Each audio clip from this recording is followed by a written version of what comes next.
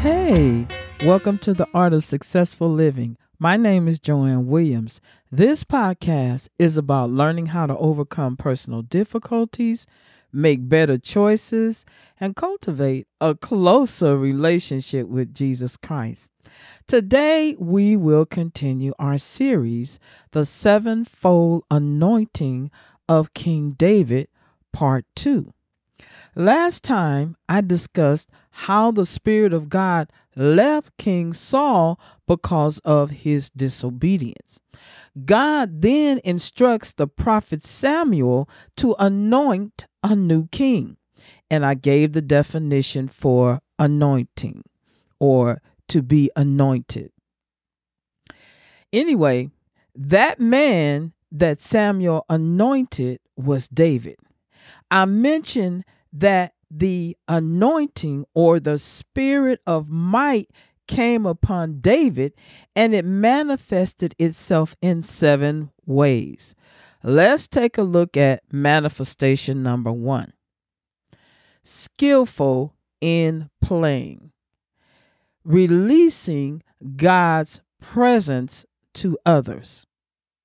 The scriptures read, "Let your servant seek out a man who is a skillful player on the harp, and it shall be that he will play it with his hand when the distressing spirit from God is upon him, and you shall be well." Saul said, "Provide me now a man who can play well." One of the servants said, "Look, I have seen a son of Jesse the Bethlehemite, who is skillful in playing, and the Lord is with him." Whenever the Spirit from God was upon Saul, that David would take a harp and play it. Then Saul would become refreshed and well, and the distressing spirit would depart from him. And you find that in 1 Samuel chapter 16, verses 16 through 23. So David is an anointed musician, and he joins Saul's royal court. He was anointed to release God's presence to others, including those who were oppressed. And sometimes we can see that happening today in various ways, including worship as well as through laying hands on people in prayer for the release of the Spirit upon them. Have you ever been in a service and someone, the music was flowing, it was anointed, very powerful, and you felt the presence of God and somebody received their healing? I know I've experienced that a couple of times myself. Anyway, our worship should comfort and evangelize others. Believers are told to rejoice in the Lord always. Again, I say rejoice. Philippians chapter 4, verse 4, 1 Thessalonians chapter 5, verse 16. Like David, your worship can help to comfort those in sorrow. Your joy expressed through worship and praise can also help to evangelize others with the hope that is within you. And the question on the table is, are you sharing your gratitude and joy through worship with others? Or are you just kicked back in Zion? You letting the worship leader and the praise team do all the singing, and you just kind of stand there, barely, participating. Or are you just releasing and joining in with the saints of God and just giving God praise and just giving him worship, and you don't care what other people think or say or how you look? You just begin to worship him. And the Bible says in spirit and in truth.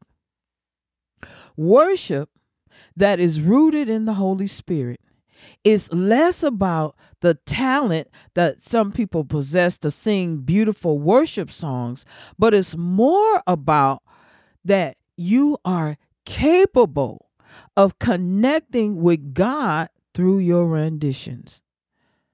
Can you connect with God through the song, through the music? I know when I first started singing praise and worship, I really didn't know a lot of the church songs, but I would just begin to make up my own songs and begin to sing to God.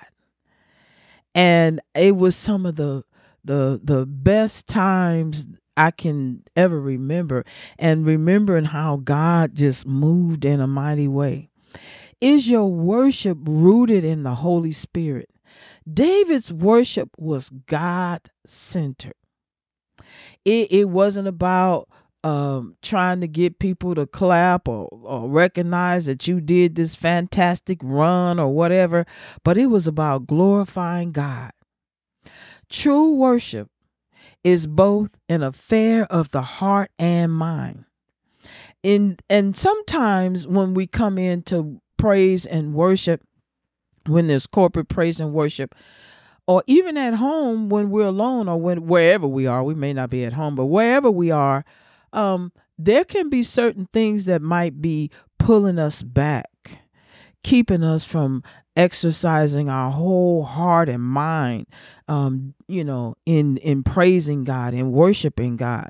We have external factors as well as internal factors. And, you have to figure that out for yourself, because it's different factors for different people. But whenever we begin to praise, whenever we begin to worship the Lord our God, we should do it with all our heart, all our mind, all our soul, all our strength, and really focus on the Lord God himself.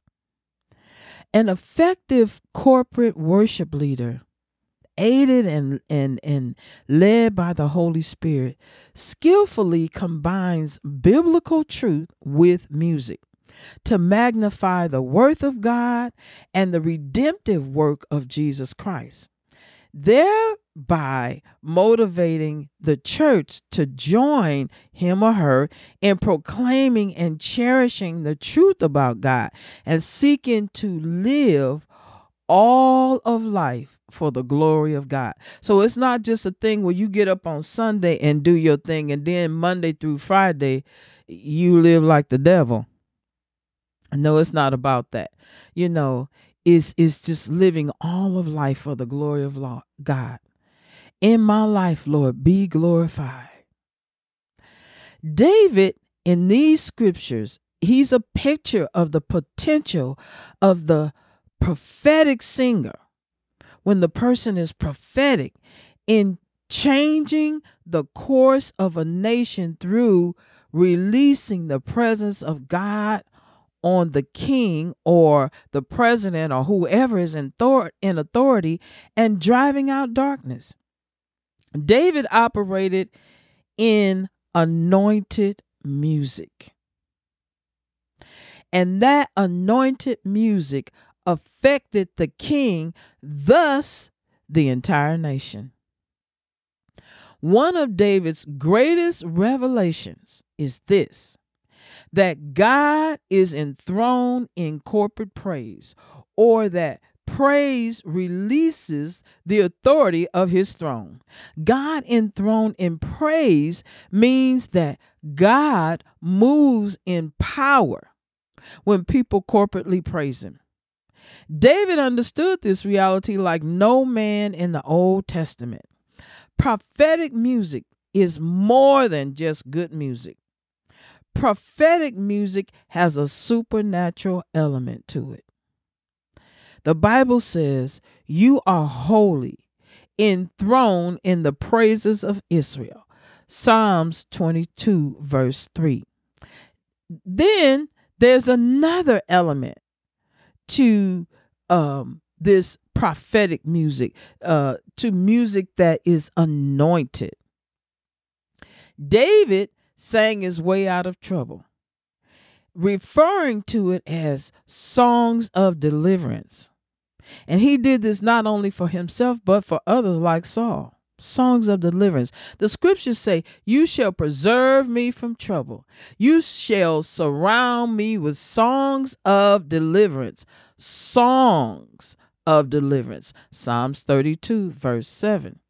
Jehoshaphat experienced this in a military crisis. He called forth, remember, the prophetic singers, the prophetic choirs.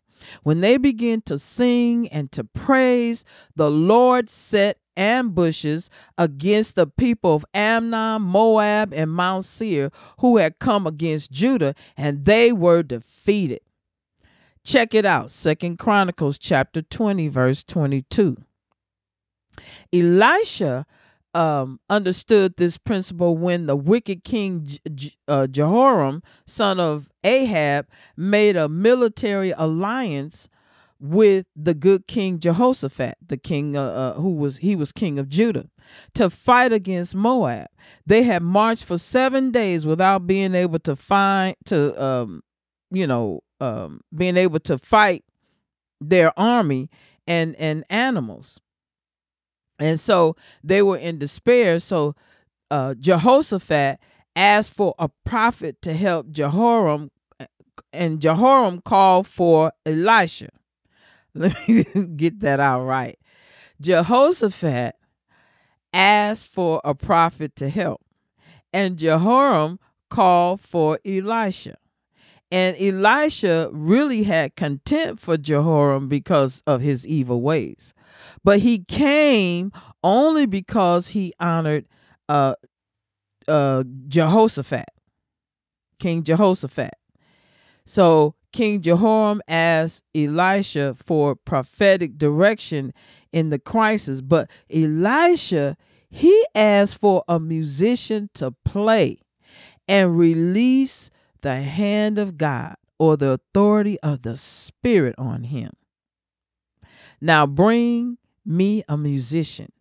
Then it happened when the musician played that the hand of the Lord came upon him, meaning Elisha. 2 Kings chapter 3, verse 15.